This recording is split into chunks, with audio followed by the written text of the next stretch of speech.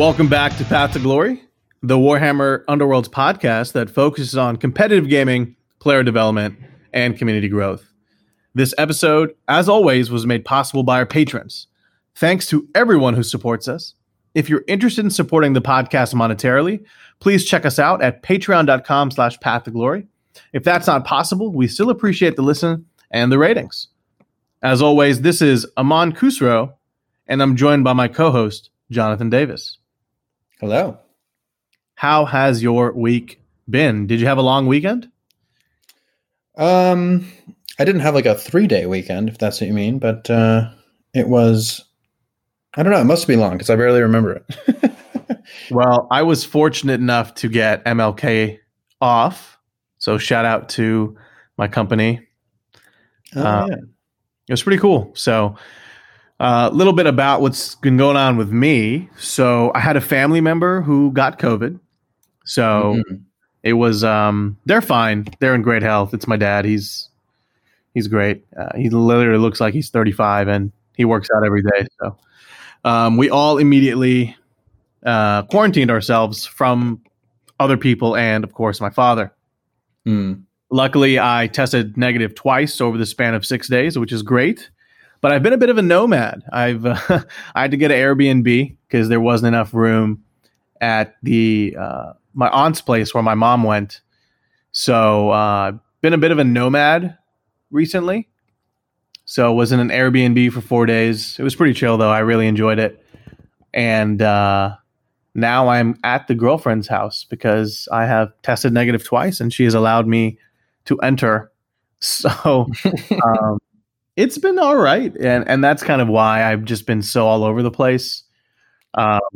So I do appreciate our team league members, which we'll talk about that in a bit, for their patience on those pairings on Monday. So I promised an explanation. So here it is. Yeah. Well, they weren't that late. So, I don't know. It's still on Monday. So yeah, it was the afternoon. So but I guess it's late for our friends overseas. I know they're just pining for those pairings. They only mentioned it 10 times. So fair enough. Yeah. Alliance is fun, guys. Anything else going on? Any warbands you're excited that you're playing right now or kind of just keeping it chill? No, I guess I've just mostly been busy doing other stuff. Some wedding planning stuff. My sister's birthday was this last week, so I saw them briefly, but I haven't really been doing as much Underworld stuff as I would like. Wasn't able to play in the tournament, unfortunately, due to some of that stuff. So I don't think I've played a few games just with random warbands and stuff, but nothing. Haven't really really dove in the way I would like sometimes. Yeah, well, I mean, wedding planning is important. And yeah, there's a lot to it. I bet. I look forward to crashing it, though. I'm pretty sure you're invited. So, well, that's true, but I'm just going to pretend like I crashed it. Oh, okay. Yeah, speaking of the event, it was held by the community Discord channel last weekend, and it was a good turnout. I think it had 52 players. I, unfortunately, was up very late the night before, having some fun. In a socially distanced and safe manner, of course. And so I just was like, man, I can either sleep 5 hours and then go play or just sleep in. And ultimately, I slept in. And I'm very happy I made that decision. So it was cool. But let's get to the topic at hand here. So in today's episode, we will be talking about news. Daniel Skýpala, who ended up winning said event, we'll be talking about his path to glory. Spoiler alert, I guess, if you didn't know he won. And for our Patreon listeners, stick around for the end phase where we will be talking about target priority. It was a topic suggested by Val, one of our aspiring champion level patrons.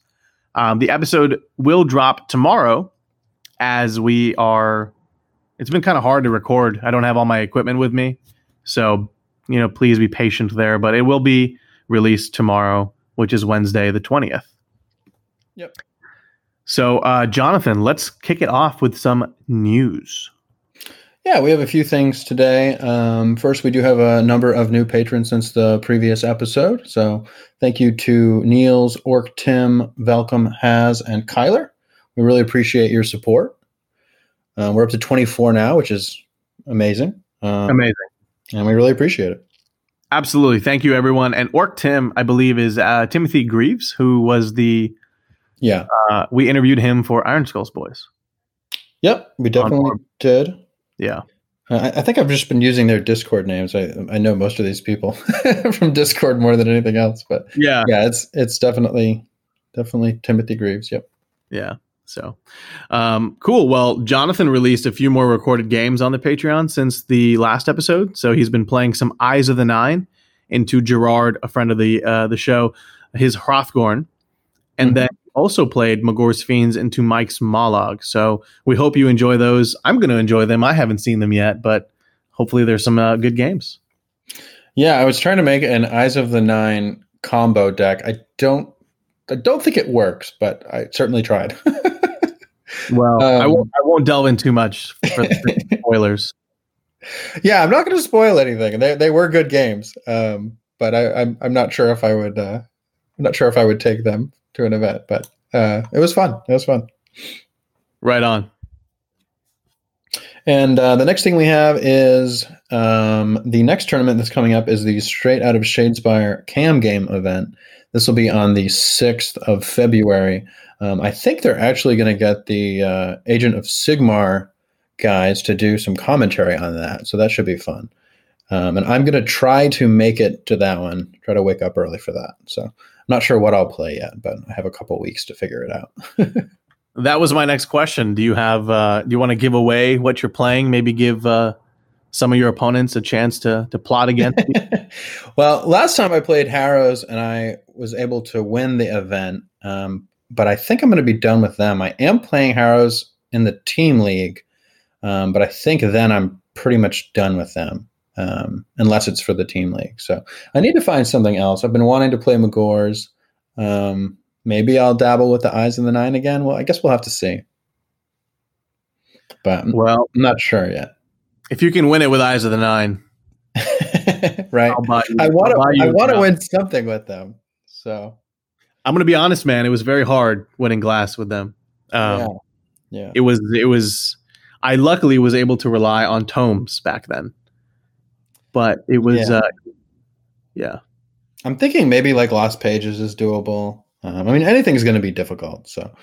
Well, Lost Pages is the same strategy, right? You just don't get that wound bonus. But if you go gauntlets and stuff, maybe you can make it work. Yeah, and I'm thinking that's probably a good way to do it. I don't know. I should see if anybody has some eyes decks of them that have been working and maybe tweak from there. I don't think combo is the way to go. I was trying to get. I guess my strategy was like lead bone dust on the blue horror, which may still be a good idea. But I don't know if the combo stuff is that good because the blue horror can't take the weapons, and I think it's just too many upgrades. But I wanted to try it. So the other thing that we have is you dropped another article continuing your State of the Hexes series, which was great. I've been a fan of the series, and now we have it on our website. So it's good content there. Thanks, man. Yeah, it was like a lot of like 1 to 2 hour sessions, like over the course of a week. Yeah. And then at one point I was just like, I can't even read this anymore. I've read it so many times. So yeah, that's how it goes. I appreciate you editing my grammatical errors. Sure. Yeah. I think a second look always helps. And I think it does a good job of summing up the way that this meta has sort of transpired. I guess we're assuming that it's almost over and that we should have the Ravagers soon, although January is passing. Maybe. Yeah, well, Warhammer Community did mention, I think it was like tucked away at the end of one of their articles, that they're going to be previewing them this week. So, oh, okay. I do have a link to the article. This is not fabrication. So, if I don't know if we still do show notes, but if we do, we can throw it in there. Yeah, we can do show notes. I'm sure it's floating around on the internet. I've just had such a busy week that I haven't haven't paid attention. So that'll be cool. So I guess maybe those will be out by the 6th. I'm not sure. Or maybe the CAM event will be the last one. Right. Yeah. Either way, I don't think it's going to be January. Yeah. And I know that they said that Brexit slowed their release schedule down a little bit. So right, we're probably still in the middle of that.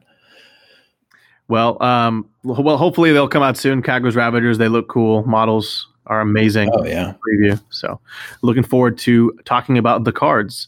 Another update is our team league has started. It's our second season, and we actually have 16 teams now, which was the original goal from season 1. So 6 more teams than last time. Very exciting stuff.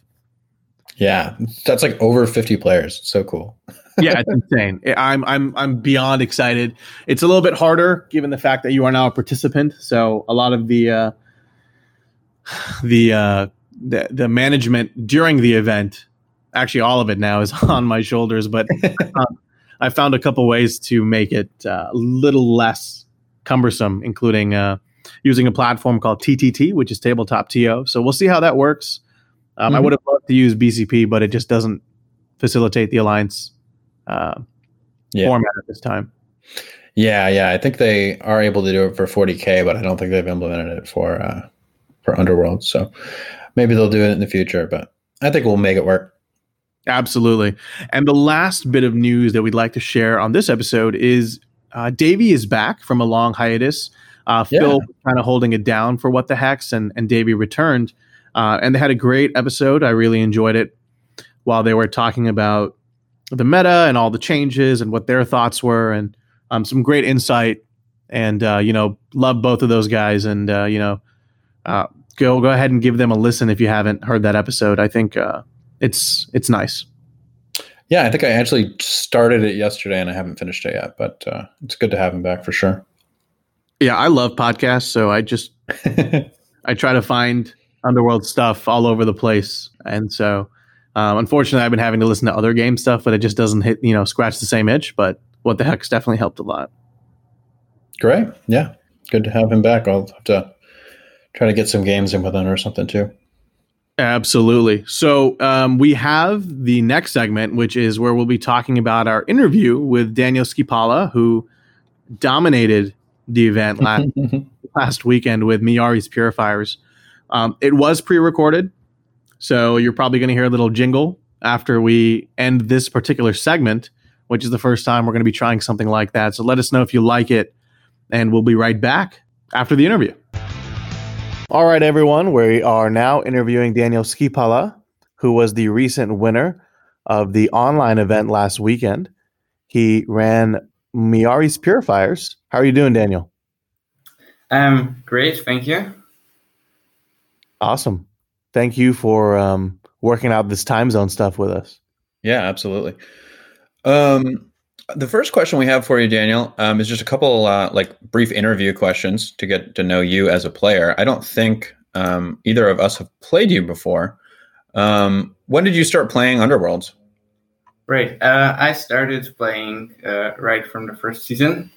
I was running the Reavers with the annihilation stuff, but that was a long time ago. Oh, yeah. Yeah, I don't even think... I started playing in the second season, so you've been playing a while. You have a group over there in... is it the Czech Republic, or...? Yes, we have a few groups, but it's not great in this quarantine. But yeah, I am just trying to play as much as I can. So great. Do you have a favorite warband overall? Well, I do not have any favorite warband. I have memories of Tundrix, because I played them let's say 5 or 6 months. But I enjoy the Purifiers a lot. I enjoy Condemners. I played with Condemners, the Vassal League. Oh, and okay. Yeah, it's kind of funny when the dice go in your favor. Yeah, that's a warband that I don't think I've ever figured out how to how to play. I was just talking to someone on the Discord about that, actually. That's cool, though. Let's go to the event questions then. Going into this event, what did you expect to see in the meta? Well, I expected a lot of Molochs, which I eventually got. And I expected a bit of objective and a bit of aggro, more aggro.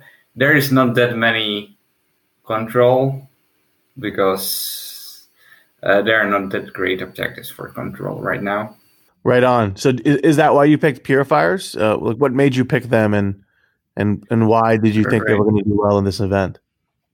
I actually did not expect them to do so well. I picked them because I am painting them, and I wanted to try some new warband that was interesting, and they were interesting with that other port tokens, and I wanted to figure that stuff out.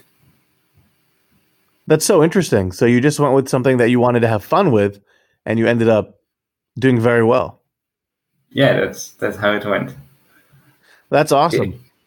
If I wanted just to go for the win, I would pick Moloch, obviously. Well, you had to get through a couple monologues at the end, but we'll jump through that later. Right now, let's talk about your deck. So we're just going to quickly name a couple cards, and then I think Jonathan and I will just point out a couple that we thought were particularly interesting, and we'd love to hear your strategy behind building this deck. But just to briefly go through it, we've got 6 Surges: Frantic Exchange, Show of Force, Unexpected Pitfall, Bold Conquest, Elemental Blessing, and Surge of Aggression. And then the 6 end phases are Team Effort, To the End, Haughty Exemplars, Purifying Light, Pursuit of Excellence, and Dominant Position.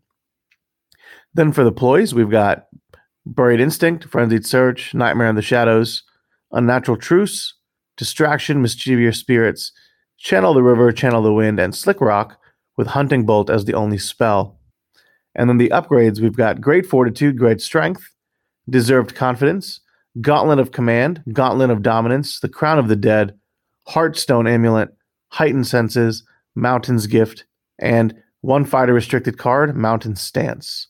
So, Daniel, tell us what was going on in your head when you were building this deck, because from here it seems like it can do a lot, but it might not necessarily be the best at doing everything. What was your idea here, and why did you build the deck the way that you did? My idea was basically to survive and score passively while not letting the other player just to crush me or score that much glory on objectives. That was basically the general idea, and I obviously try to kill some fighters and hold few objectives, but I'm not focused on either things, which makes me very flexible. Yeah, that makes sense. So you put Surge of Aggression in your deck, which does engage the primacy counter. Did you just figure that Molag will bring it anyway, so you might as well take benefit of it, or what was your strategy there? All right, so yeah, it's really a good objective, and almost everyone was playing it, right? And also, it's actually it's a bit harder than playing with Moloch to score it, but I figured out that it's not that hard, because if you have warband which has two wound models, you can kill it, you can score it easily. And if they have 4, for example, ripas, you just need to kill the leader. It's a bit sad, but you can do it. I don't think there was just objective that fits there better. Now, my question with you is that there's a secondary condition as well, right? With the damage characteristic of 4+. Did you score that via that requirement often? Because it seems like the only one who can reliably get there quickly is Bahanar. I sometimes score it, but with Wagner, of course, but not with anyone else, and it's not the primary focus. Got it. Okay, that makes a lot of sense here. One more question that I had was haughty exemplars. So, you've got a warband of 4 3-wound fighters, and this right here is relying on you having more surviving fighters than surviving enemy fighters. How are you getting that off so consistently, especially given the fact that, you were fighting Mollog a couple times? Right. It was probably one of the least scored objectives, to be honest. But I did score it sometimes, because when you just kill 2 of the 2-wound fighters with Moloch, you can score it. I played against Ripas, and that's not that hard to score against Ripas when you just survive. Also, you're defending, and where you're dying anyway, you just can use the reroll from the other quartz token, so you have just like one more chance to survive. So it's not so easy to kill you as it seems. Right on. Yeah, that makes sense. I like that you have so many pushes in the deck, with Nightmare in the Shadows for your restricted slot and distraction, and then Slick Rock also will mess up objectives, and Mischievous Spirits will also mess up objectives, and you have the gauntlets. So I think that's pretty cool. That seems like be really hard for the objective warbands to score very much against all that. Yeah. Did you find that you were scoring dominant position pretty reliably because of all that disruption? I was scoring it usually against the smaller aggro warbands like Moloch, and I could score it there, also against Ripas, but I'm not going to score it versus Green Void usually. Yeah. But in the last game, I was just activating the Gauntlet of Dominance all the time, so he didn't actually stand on any objectives in the end phase. So yeah, that makes sense. But even with all that push, you were still getting out controlled on the objectives with the Grimwatch and maybe Thorns or something like that. Well, I didn't play Thorns. I was not going for the dominant position, of course. I just tried to kill his ghouls and score the passive stuff I have. So Pursuit of Excellence, to the end, Team Effort, Purifying Light, mostly. Yeah, that makes sense. And I imagine you were able to stop a number of their scores too. The last thing I think I wanted to ask about was Mountain Stance. How did that upgrade work for you? Well, it's went surprisingly well for me. I didn't really expect it to do as well, because I remember my final, the first game of the finals, when I rolled 2 shields when the Moloch had cleave, but I had discard, so I think it saved me there. And that 1 damage is pretty useful. Yeah. Considering that there are many high wound fighters in the meta. Yeah, it certainly does make him a lot harder to kill if the enemy has cleave. So that's pretty cool that it ended up being important. I think that's all the questions that I have about the deck. We did have a question from one of our patrons, Compact. Which cards do you think are auto includes for Myaris? For Myaris, all right. I think definitely Elemental Blessing, because it's just so easy to use it. You just take 1 Ender Quartz token while playing a card. That's easy. That's basically for free. Then Pursuit of Excellence. We saw that also with Ripas, because they have I don't know how it's called right now, but it's basically the same. Yeah, loaded with plunder. Yeah, loaded with plunder. It's just easy in this meta. The team effort is also pretty easy. Yeah. I think like most of my decks are pretty auto includes. Yeah, that's true. You have a lot of the the good cards in the meta right now. The gauntlets I think are pretty popular. Deserve Confidence is popular. So cool. Did you find Hunting Bolt was useful for you? Yeah, they're sometimes. I didn't usually use the quarry effect. I sometimes inspire with it, but sometimes just my leader just says no, and there is no Hunting Bolt for me, even though it's like 75% chance on success. Yeah, those never seem to go off for me. So okay, well, right on. Just last question on the deck: were there any cards that almost made the cut that you switched at the last minute, or if you're looking back at the deck now, anything you would change? Right. I don't see anything that is particular for changing, but yeah, the Hunting Bolt is sometimes just doesn't go off. But I think I still believe it though. I made one change at the last minute, which was changing the. I will just find the name of the card. It's the Purifier card that gives you +1 move and the reaction for removing the Underworlds token. Oh yeah, I know what you're talking about. Yeah, I don't remember what it's called. Heightened reflexes. Heightened reflexes. Yeah. Yeah, and I changed it for Mountain's Gift, which gives you on guard while you have the Underworlds token, or you get guard token when you kill somebody. I didn't really find Mountain's Gift that much useful.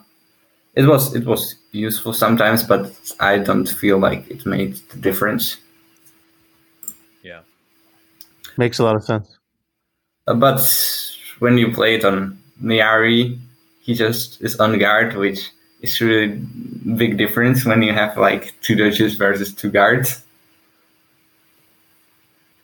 And sometimes it's just too late for it because no one has any other quartz counters.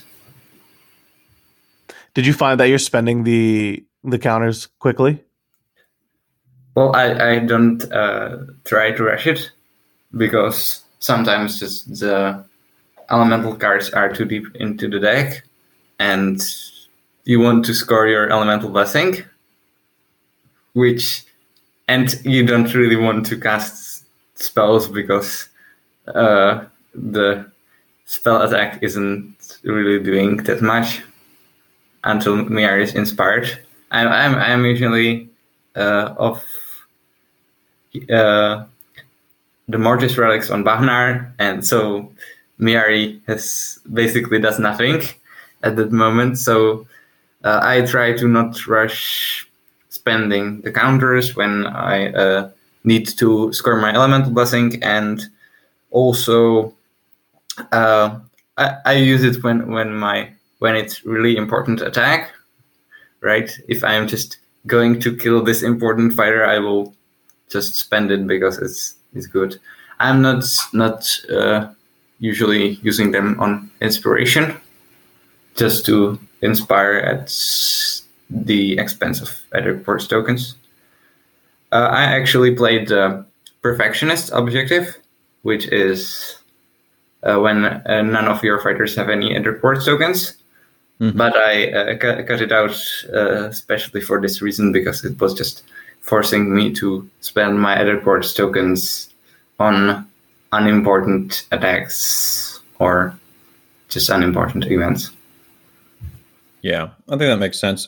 So do you think this is the best way to play the warband with, to the end and dominant position and the gauntlets? Do you think there are other ways to play them, or is this probably your favorite? It's definitely my favorite. But I've seen one guy in the Puzzle Clash played objective, so because they have the fraction temporary victory, which is called, I don't know how it's called right now. Yeah, I know what you mean. Yep. Yeah, it doesn't matter. You could. And of course you can score dominant position uncontested, and a lot of these cards, but with so much pushes into meta, it's just so hard because you have Mischievous Spirits and the Gauntlet of Dominance and Distractions, and you just can't stay onto the objectives. Also, you can play like hard aggro, but I think their attacks are just a bit unreliable for them because they have only 2 dice. Yeah, I think that makes sense. Did you do a lot of practicing for the event? Like, how many times do you think you played the deck before the event? Right. I practiced with my dad, and I think I used it once for the Vassal League. Mm-hmm. Okay. Yeah, and I was playing similar version. Yeah, I was playing similar version in the previous Vassal League.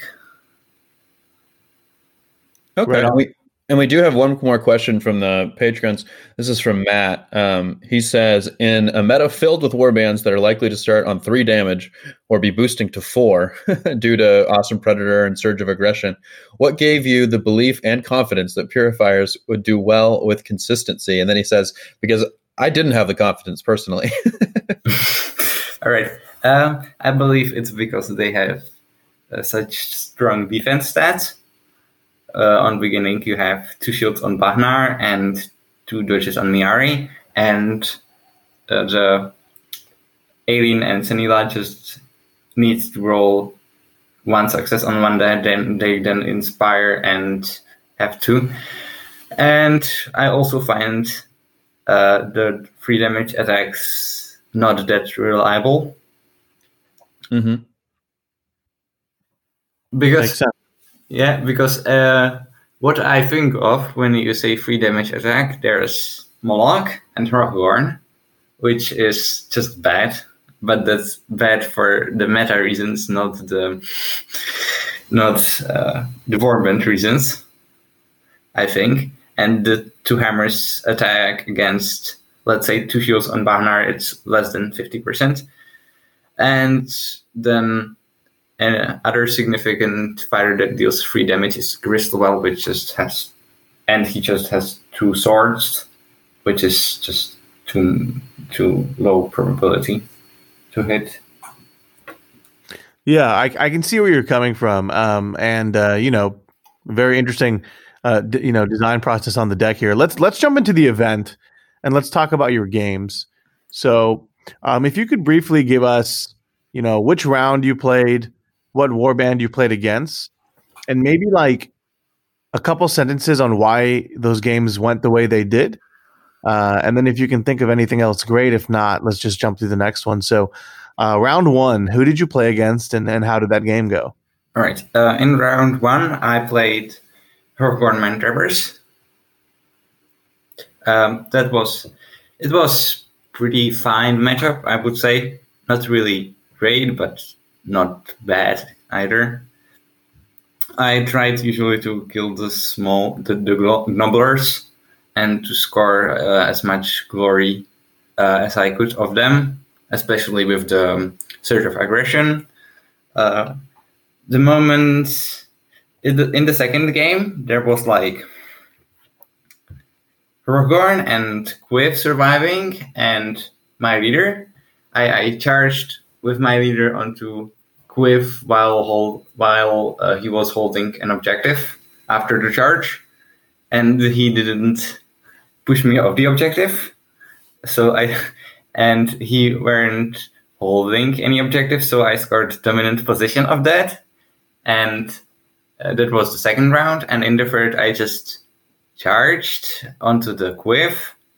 I think I was trying to score the Surge of Aggression, but it failed, and he completely annihilated me. But I actually managed to score to the end and win 14-13 in that game. So that was pretty close. But my purifiers are just used to playing close matches. And so that was so you won both games, or? Yeah, I won 2-0. Nice. The first game was a bit better because he didn't kill as many of my elves, and I just killed the gnobblers and score of them.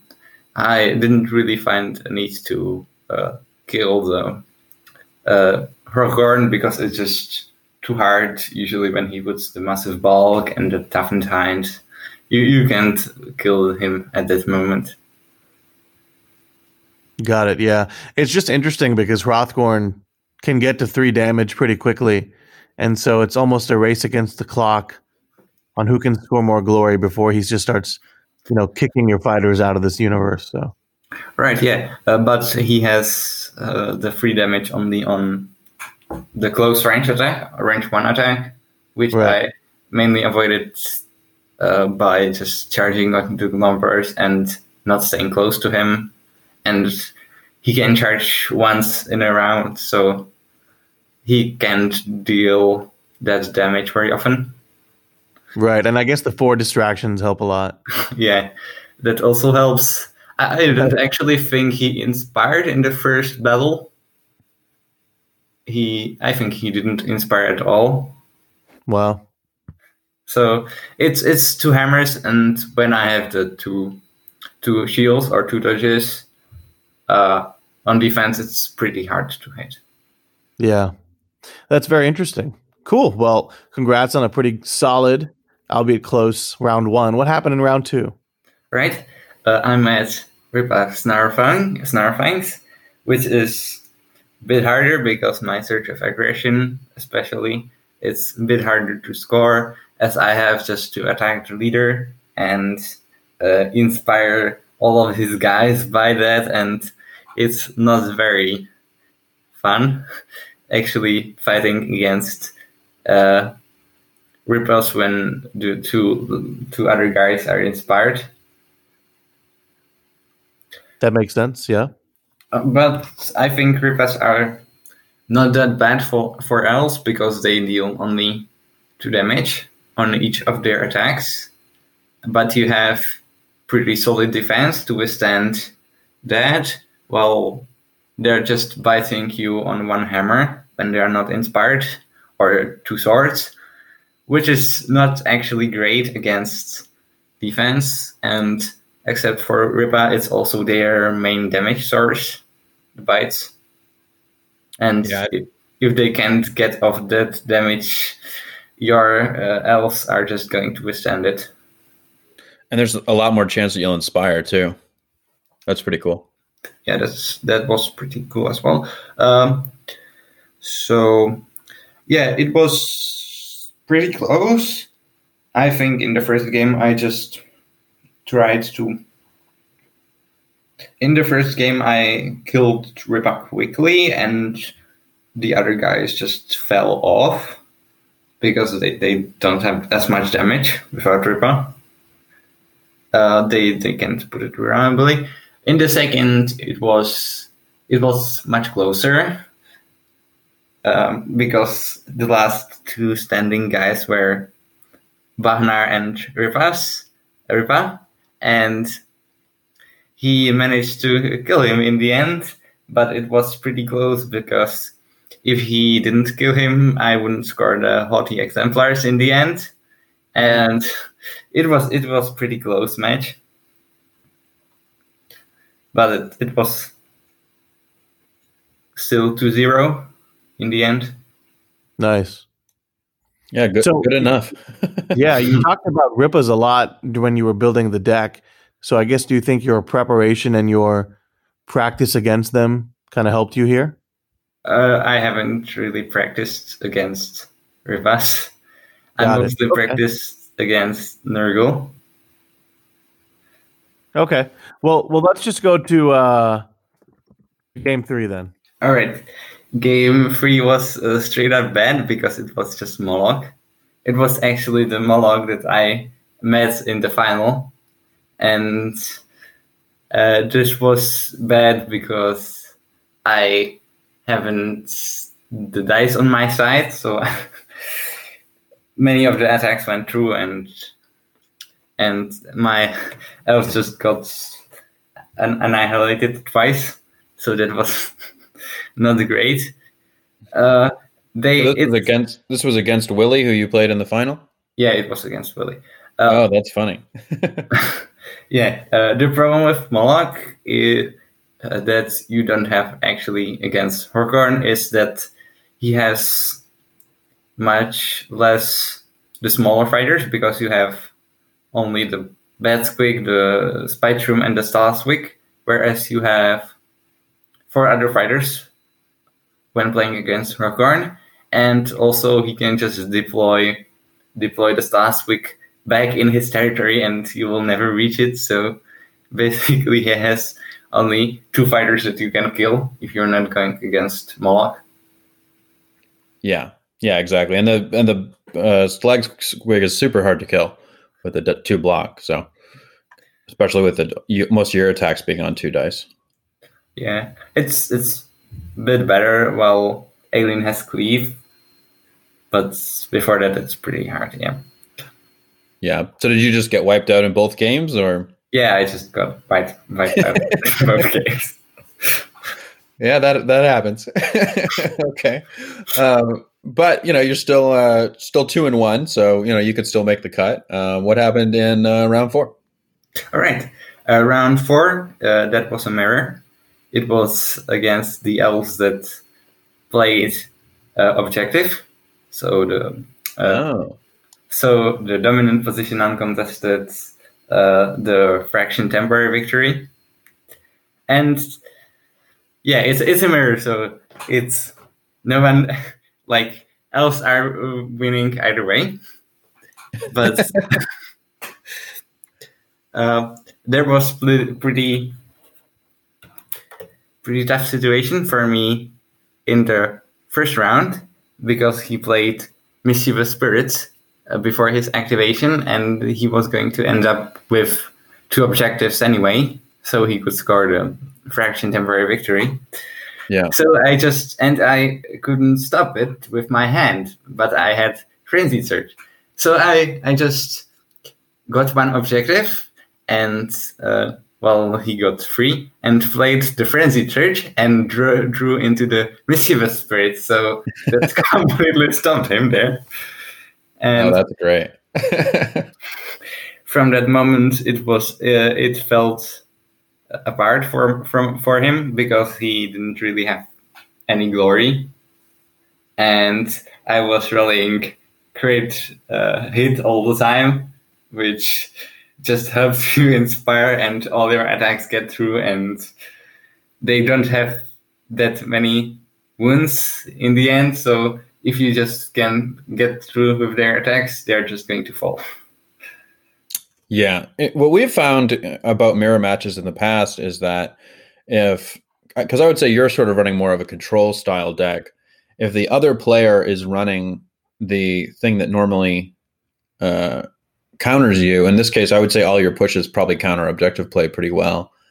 You probably have the advantage. Do you think that you have the advantage in this against the objective style deck most of the time, or like how close do you think? I think I had actually pretty big advantage against objective deck. Yeah. In general, because of the Mischievous Spirits, 2 distractions, and the Gauntlets of Dominance. Also, there was a funny moment in the end, because there was an objective, and next to the objective was Little Hex, and onto the objective was Eileen standing, right? So I put my leader on guard and activated his Gauntlet of Dominance and pushed Eileen into the Little Hex. So she got 1 wound. Then he moved onto the objective again. So she was now ready to be pushed again into the Little Hex. So I made a move with Myari and put her again into the Little Hex. And then I just finished her with the Channeled Wind, scoring me Elemental Blessing. So that was just killing Aileen without any attacks. Wow. Yeah, when you're able to use those gauntlets multiple times, it gets really, really powerful. Cool. So you won both of those games in the fourth round? Yeah, I won also both of those games. Cool. So you had won 2-0 in all or in 3 of the 4 games, which I guess was enough to make the top 8 cut. Do you know what position you were in? I think I was 6th. 6th place. Cool. Place, yeah. Cool. Great. Well, that's really cool. Going into day 2 and then seeing what the composition was, which I think there were 2 Purifiers, 2 Mollog, Lady Harrows, Grimwatch, Slaanesh and Profiteers. Slaanesh and Profiteers. Yeah, was there anything in particular that you were afraid of playing or that you wanted to play? I was particularly afraid of Molochs. Yeah. Which I ended up playing anyway. Okay. Did you have any preference on any of the other ones? Well, I didn't have, but I think I should have a preference against the objective warbands more. Yeah. But I didn't have. It was just not. I couldn't change it, right? So I'll just see what they give me and try to fight with it. Yeah, fair enough. So you planned up playing Grimwatch. This was against Zach Newcomb in the first round. How did that go? Well, that did go actually pretty well because of so many pushes we were talking about just the last game. So I buffed my Bahnar with the Gauntlet of Dominance, and I actually moved him into his territory, so he could attack 3 ghouls with his range 2 attack, while just Cragmarrow could hit him back. So there was no running from him. Also, he can't be driven back, so he couldn't drive him back anyway. And he just kept hitting and pushing his ghouls of the objectives with the Gauntlet of Dominance, and he actually said that to me that against me hidden purpose was really a problem to score, taking him like 5 activations. That's crazy. That sounds super annoying. Yeah. After the match, he wrote on Discord that my deck was or it was actually after the finals, but it was my deck was the most frustrating deck ever to play against. Were very well played and built. Wow. That's funny. Yeah. So that was the first game. How did the second game go? Well, I think the second game just went pretty well as well. Pretty well. Just trying to not leave him on the objectives and kill him and score off my passive objectives, which he couldn't really mess up. Yeah, I think I actually caught the last part of that game, and I think you had like 30 glory or something. So I think it must have went pretty well. Yeah, it definitely went pretty well.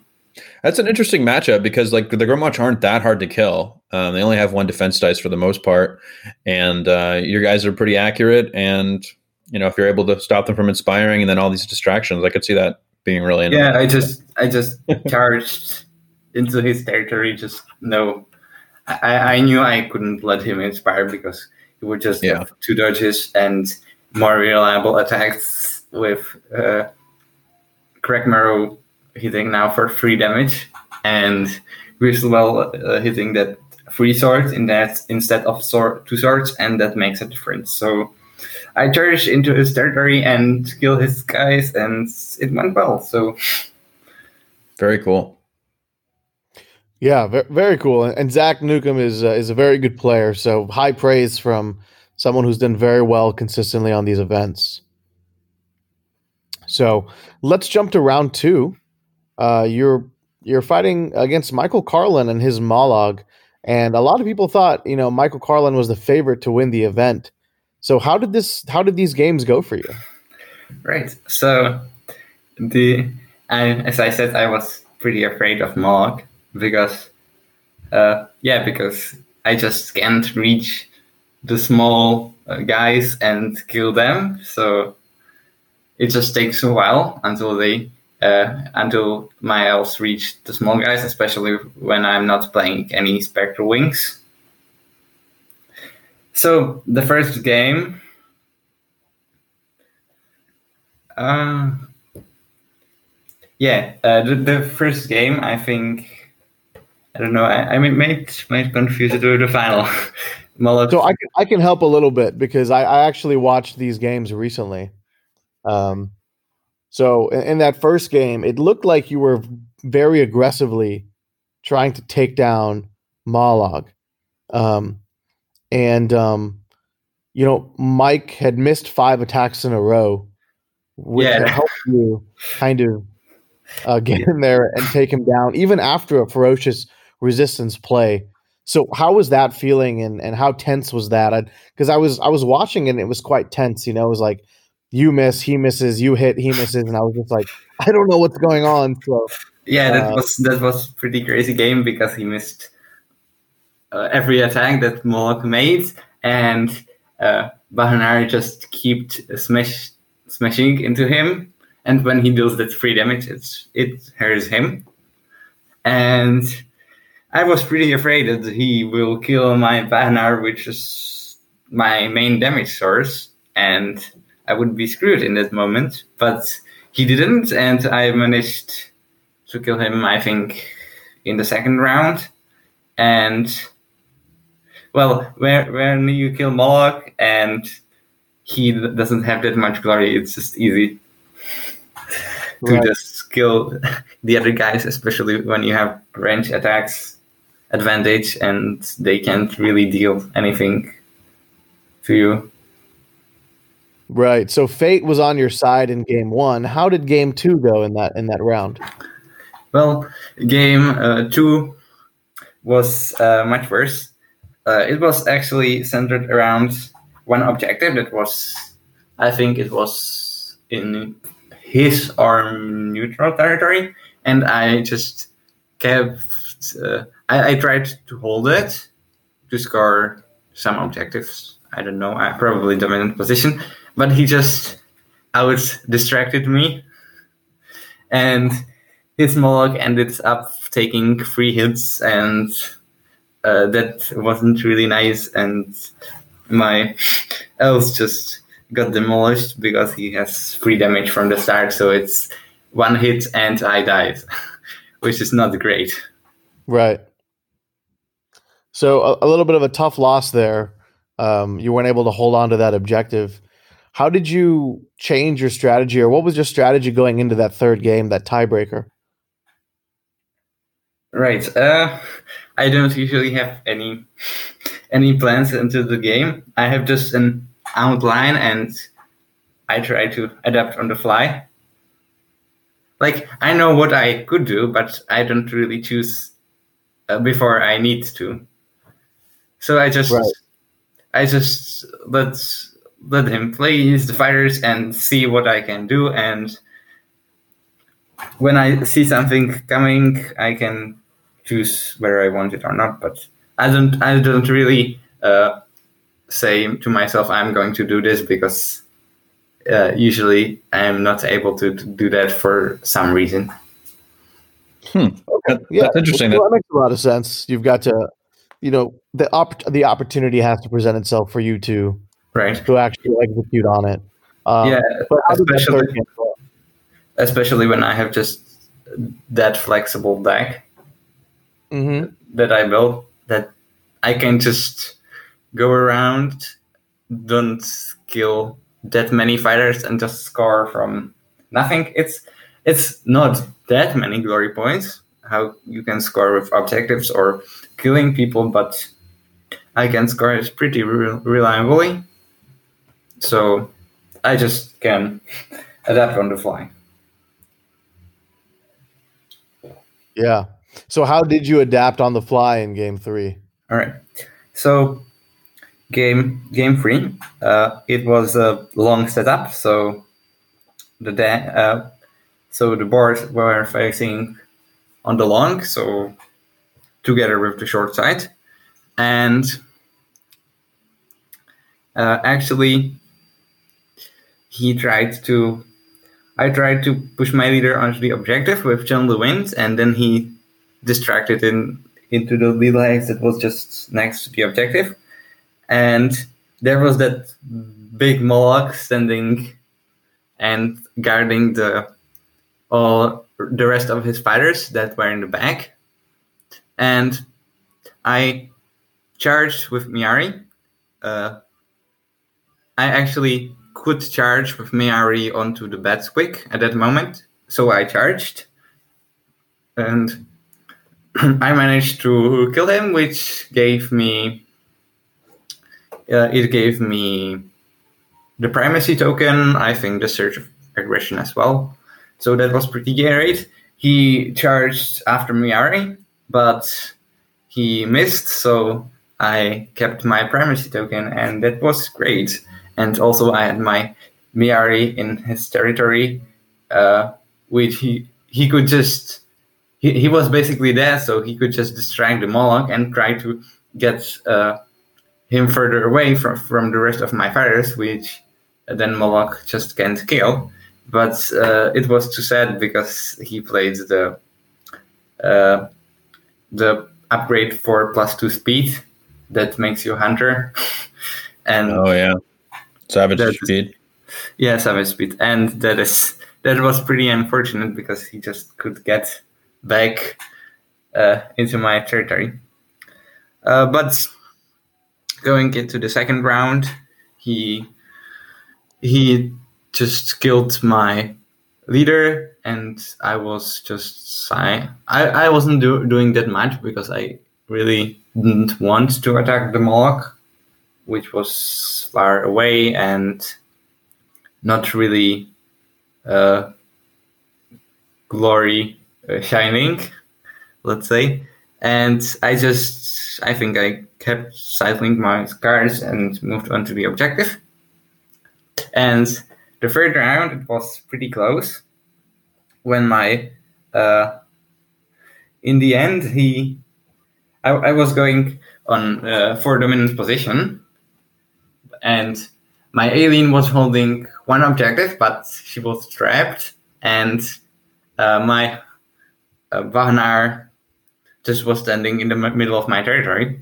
So I just said to myself, there's really nothing I can do to save alien here, so I'll just move my Vahnar so he can't counter my dominant position with holding his objective. He actually had discarded the mischievous spirits at that moment, so there was no worrying about that. And he tried to charge at the alien with 2 hammers with 2 rolls, but he tried, and he rolled swords and support, which was game-changing at that moment because I was able to made his score by scoring dominant position, and at that point it was like a tie, and I won on objective. So that was really close. It's interesting that you killed him in the first game and then decided not to after that. Is it just too much work, do you think? It's just too much work, especially with the ferocious resistance. You just try to kill him and he's back on full health again, right? Right. Do you feel like by you ignoring him, he just can't inspire? Well, he can inspire, although I don't think it...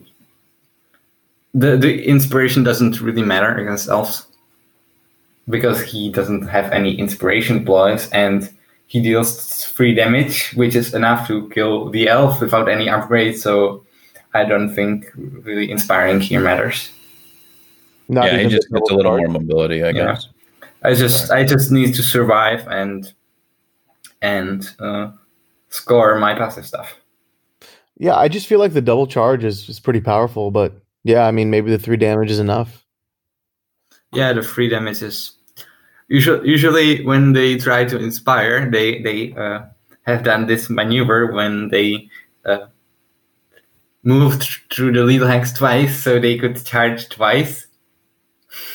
So they just took the damage willingly when I was not willing to give it to the Moloch. So they can just charge twice. That's interesting. Yeah, because especially if they have the heal in hand, they'll just heal back up. Yeah. But Ferocious Resistance, that's a card. So you take wow. So your second Moloch you defeated in the event. You mean now, that was? Well, he lost to the first one. Yeah. Oh, right. Yeah. Oh, this is your revenge match. Got it. Right. No, not yet. A revenge match. No, coming up. Yeah, the final against Willie. Yeah. So you win 2-1 against Mike.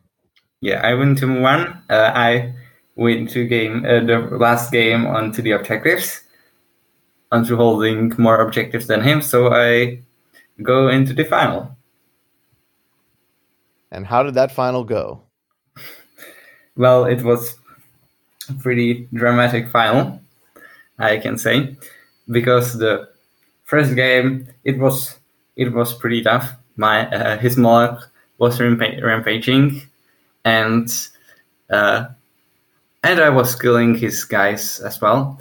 But the only 2 guys who survived were at the end of the second round, I got Bahnar and he got Moloch and the Batsquick, which got 1 wound left. And I was holding like the Elemental Blessing and Unexpected Pitfall, and I was planning in the next turn just to move my Bahnar and try to kill the Batsquick with the Elemental, with the Channel the Wind, which I had in that moment. And he made it even easier for me because my Bahnar was just out of range of his damage with that many upgrades I got on him with the Deserved Confidence and the Gauntlet, and I think there was the reduction, the Heartstone Amulet.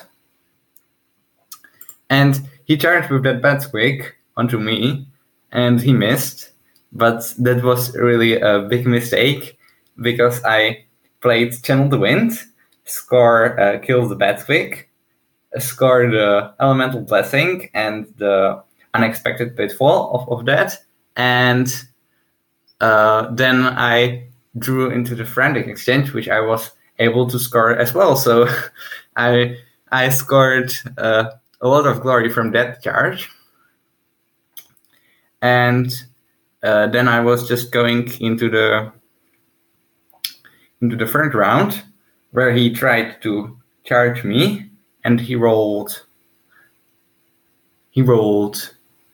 pretty decently. I think it was like 1 or 2 hammers. It was with cleave, but that was the time that my mountain stance paid off, because I rolled 2 shields, and because of the cleave ignoration of mountain stance, he just stood and he took a swing back at Moloch, which was for something like 6 damage. And he tried actually to play Ferocious Resistance before that, but he didn't really heal anything. So I just took a swing at him and killed the Moloch. Wow. Yeah, it sounds like in a lot of these games you had Bahanar with just a lot of upgrades, and he is really, really hard to kill with 2 block. So that's cool. Yeah, to block is really hard to kill. Also, you can't really drive him back while he hasn't moved or charged. And he has the 2 range, which is pretty good, and you don't need really to be next to someone. You just need to be close. But sometimes when just Banar dies too early, I can just put my upgrades on Myari or Aileen, and they can do with it as well. Yeah, you're not really locked into Banar. That's cool. So that was the first game? Yeah, the second game was bad. I think I have some problem with the second game against Molochs, because they just went, then they just go on a rampage and kill everyone, and it's not nice. I feel like that's all of my games against Moloch, but I'm glad it's just the second one for you. Great. And the third game, right? It was, that one was pretty close as well. It started him by charging unsuccessfully into my territory, and then he was just surrounded by everyone. The Moloch was just surrounded by everyone, and I could give him a free hit, and everyone was. I was thinking he's just going to die here, right? But he just, in the second round, he just smashed my leader, which was threatening for 3 damage, and then he smashed Bahanar, and he was back into game again. So that was really not nice, but in the end, I buffed my Senila so she couldn't be killed by Moloch attack, and I scored to the end and Pursuit of Excellence, and it was something like 17-16, which was really, really close, but wow. Managed to kill the Moloch. He was standing on objective in case, but in case I had 1 less glory, but it didn't matter, so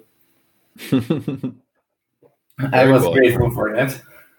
Sounds like you had a lot of really, really close games with like 1 glory or sometimes the tiebreaker. Yeah, I think that's really the problem with this control decks, because they can score that much glory.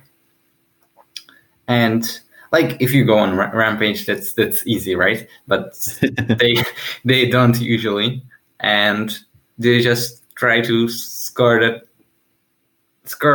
that much and try to not get killed and hope that opponent can't outscore them, and it worked well. So that was great. And in this matchup, were you saving the Aether Quartz for your defense rolls, or like did that help you survive, or did they just not roll any hits? Or Right. I think really the problem with Moloch is now that he can just, with the hunting season and the hunter's upgrades, he can just put on himself a lot of dice. So I not in the finals, but in the previous, maybe even in the finals, the Moloch was rolling 4 dice with 2 rolls, which is pretty crazy if you have like 4 or 5 damage attack. That's just when shooting everyone, and you can charge twice. So usually when the attacks got through, there was just no hope. But I tried to use the Aether Quartz tokens for my Elemental cards when I got the Elemental Blessing objective, and when there was some hope that they will save the attack and they are going to die anyway, I can just use the Aether Quartz token. So yeah, you might as well, because if they die, then there's no Aether Quartz token for me. Cool. Well, congratulations. I think it's really cool that you won the event with the deck that you weren't really sure was going to. And I know that we on this podcast are very happy about Moloch's dying loser in general. So I wasn't going to say it, but I'm happy that you took down the 2 good Moloch players. And, did really well with a brand new warband. So congratulations. Yeah, I think everyone just loves Moloch dying, except for Moloch players. And the Moloch players, they did a fantastic job as well. Shout out to Zach Newcomb, Mike Carlin, and Willie for making it to the top 4, or top 8 rather, and competing with you there. So I think you had a hell of a tournament. So congrats again.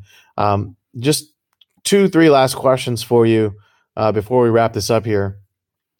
What are your thoughts on the meta now that the event is over?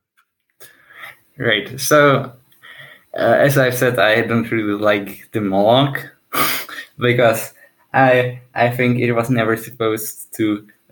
He was never supposed to have 4 hammers with 2 rolls and hitting for 5 damage. That's just one-shotting everyone, right? And there were many cards that just helped Moloch exclusively, like the intimidating display and the surge of aggression is just, and the savage exemplar. So I don't really like the Molochs.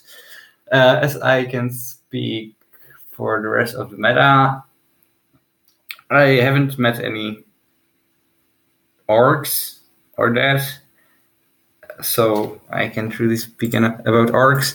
But I think the most meta were just the Molochs.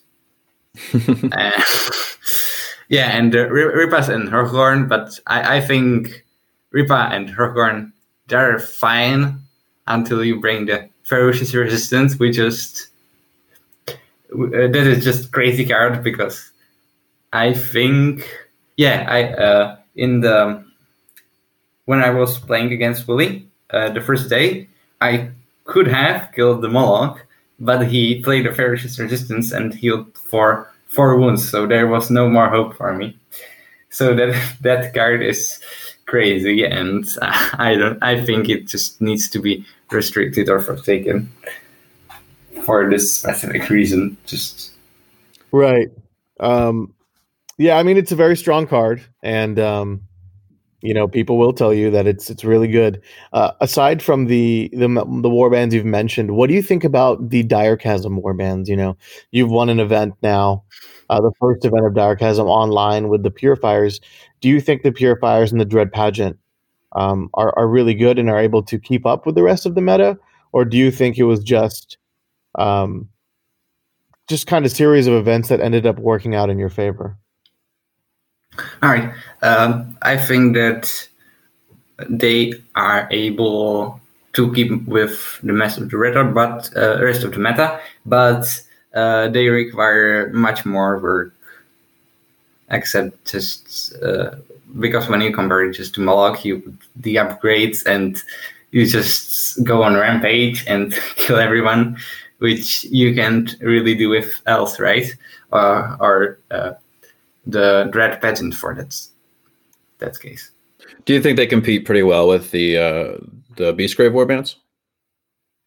I think they compete decently well.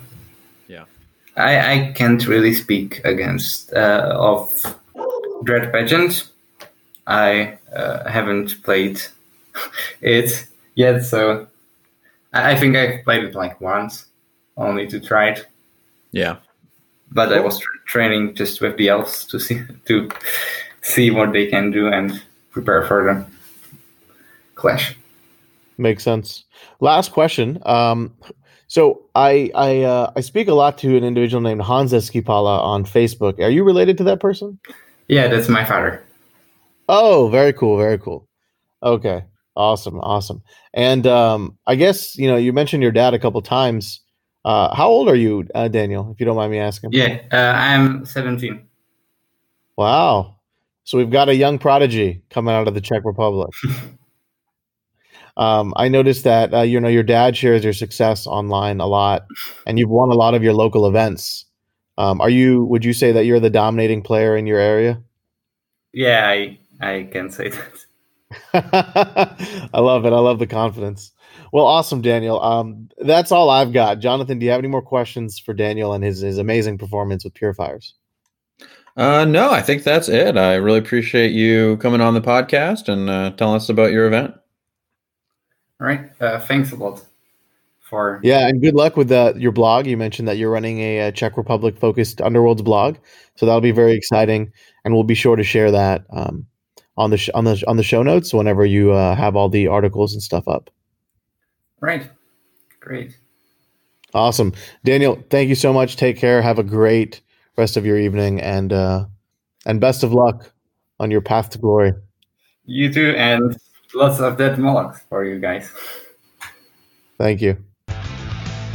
Alrighty, that was the interview with Daniel and his Purifiers. Some great stuff, and shout out to our patrons for asking some questions, and the ones that he was able to answer. And then, of course, thank you to Daniel again for being a part of the show. Jonathan, any highlights from the interview or anything like that? Comments? No, I thought it was really cool that, or I guess, yes, I do have some comments. I thought it was really cool that he was able to do so well with Purifiers. I think it's fun that he just kind of wanted to play them and was able to pull it out. I think that it's interesting how he sort of looks at the game. He seems very zen, where he doesn't really think about the game that's upcoming. He just thinks about the situation in front of him and figures it out as he goes. So I thought that was neat. But yeah, I thought it was a good conversation. Yeah, absolutely. He exemplifies the attitude on adapting to the circumstances. So that was really cool to see his thought process, and as you mentioned, making the best out of every situation. But I liked how frank he was. I actually appreciate it. He didn't really cloak any of his answers in some sort of bias. It was just, this is what happened, this is what I reacted, and this is kind of how it went down. So I thought it was fun, and I hope you guys enjoyed it. So we're making up words today on Path to Glory. But let's jump to our patron questions. So we've got a first one up from Hussman. My son Taylor has won 2 podcast contests so far. One from What the Hex and one from Path to Glory, and he won his first match in a Vassal tournament. In your opinion, is he destined for Underworlds greatness? I think there's only one answer to this question, which is absolutely. I couldn't agree more. In fact, after meeting him at ATC in 2019, wow, so long ago. I know. I told Hussman right there, I said, your son's going to be, a really good player in a couple years, and we'll be competing with him at high tables. And so, Taylor, if you're listening, keep up the good work, keep winning those, those contests and matches. Yeah. And I look forward to seeing your greatness realized. Yeah, I know I know some of the contests take some luck to win, and so luck is important. Especially in this game. Yeah. And just got to keep working on playing those games. But I mean, he's doing great. So I don't know if I've actually played him yet, but I need to set that up. I know that I've talked to Hussman about it. I know I've played Hussman a few times, but I think he's taken a game from me. I know you guys played at ATC. That seems like so long ago. Yeah, he definitely was like, "Hey, can we play? I've always wanted to play you." And I was like, "Sure." And in my head, I was like, I'll probably just take it easy. So I just did, like, some suboptimal moves, and then he just starts really going for it. And I was like, "Well, I can't lose here." So I edged it out just a little bit, but no, he's good, man, and he played Farstriders in an event one time, and that was fun too. So, he likes playing with some of the less underrepresented warbands, which I think is awesome because it teaches you some great fundamentals. And I hope that he starts playing with some of the more powerful ones as he continues his experience, because he'll definitely be a force to be reckoned with. Yeah, absolutely. The next question is from, and I'm actually not even sure how to say this, Shuvness, I guess. I was going to say Shoveness, but Shuvness actually sounds more accurate. I don't know. Yeah, I guess we'll have to find out what the phonetics are on that. The question is, do you think Ferocious Resistance is a candidate for the Forsaken list? In my opinion, it falls in the same category as Hunter's Reflexes, as it is on the weaker side for most warbands and will not find a slot there. but it is very good for warbands with high health fighters like Mog, Hrothgorn, or Crushes. What do you think about that? Well, I have a lot of thoughts. Yeah. I'm not the biggest fan of this card, but I don't agree that it is a candidate for the Forsaken list. I think if a card needs to be on the Forsaken list, it either has to be game breaking, very confusing, or so powerful to the point that it is actually hurting the game. And I don't think Direchasm is hurting right now. I do think that Mollog kind of gatekeeps other aggressive warbands because in order to having to effectively kill him twice because of this card can be challenging. Yeah. What I expect will happen, and this is just a guess, is that the card will probably end up being restricted because it's that good. I've seen some people talk about it, and I've been part of conversations with some other community members where I thought it would be really cool, and the idea was, maybe changing the card or errataing it to where there is a health limitation. So if you put a limitation on the health, let's say fighters with 5 or 4 wounds or less can use it, then I think it kind of solves the problem, and you don't have to, what I would assume, restrict it. Again, that's just my thought process there. But it is very good for warbands with high health fighters like Mollog, Hrothgorn, and Crushes. I completely agree. I think Ollie Bond, Oliver, he used it in his Profiteers deck, and he said it helped him a lot on Thundrick. You stack Thundrick with like 3 or 4 wounds. He can be very hard to take down. So it's I think that's all I'm going to say about it, honestly, without getting too negative. Yeah. I don't think it's quite the same situation as Hunter's Reflexes. I think the problem with Hunter's Reflexes was how many reactions it blocked. And if you got that upgrade on, it would just stop it just stopped any reaction that wanted to happen after your activation. So that's why I would say that Hunter's Reflexes was probably Forsaken. Just because I think it actually did break the game. I don't think this breaks the game. I think it might break the meta a little bit because it makes the high health stuff really, really good. But I don't know. I guess I'd like to see it restricted for sure. I would be fine if it was Forsaken, but I don't really know if that would seem a little extreme to me. Yeah, a little harsh. And like any of these cards, there's always it always seems easy to be like the card should have been like this, So I agree that it should have had a health limitation, or rebound should do something else, or whatever. There's always going to be cards we we wish were better or different. Absolutely. And again, I don't want to understate this. Like, this is a very strong card, and it is integral for these warbands. And if you restrict it, hypothetically, then they still use it, right? It doesn't solve the challenge. And more honestly, to be fair, is there a challenge that even needs to be solved? I'm sure the team at Games Workshop knows, is tracking, the data and the cards and stuff. And so it's their decision, and it's their world, and we're just playing in it, right? So we just have to, make the best of it. Yeah, that's true. Okay, so last question from Kyler. And he says, this question is for Jonathan. In the past, Jonathan, you have not been a fan of bringing cards that give cleave. Do you still think bringing cards that give you cleave are not really worth it with the current meta? That's interesting. I think I'm still right. I think that in general, if there was a card that only gave cleave, and I think we have seen those in the past, I don't think it's worth it. I think that, there's probably a 50% chance that cleave even matters, because a lot of warbands will just use dodges. And of course, you do have guard being fairly powerful. So that's it does help against that. I think in general, I'd still rather take dice over cleave. I have seen some people, I think it was Val on the Discord, was taking an avatar build for Crushes. And then because it has ensnare built into that part of it, then I think he took the cleave Predator's Trinket card. I think I forget what it's called.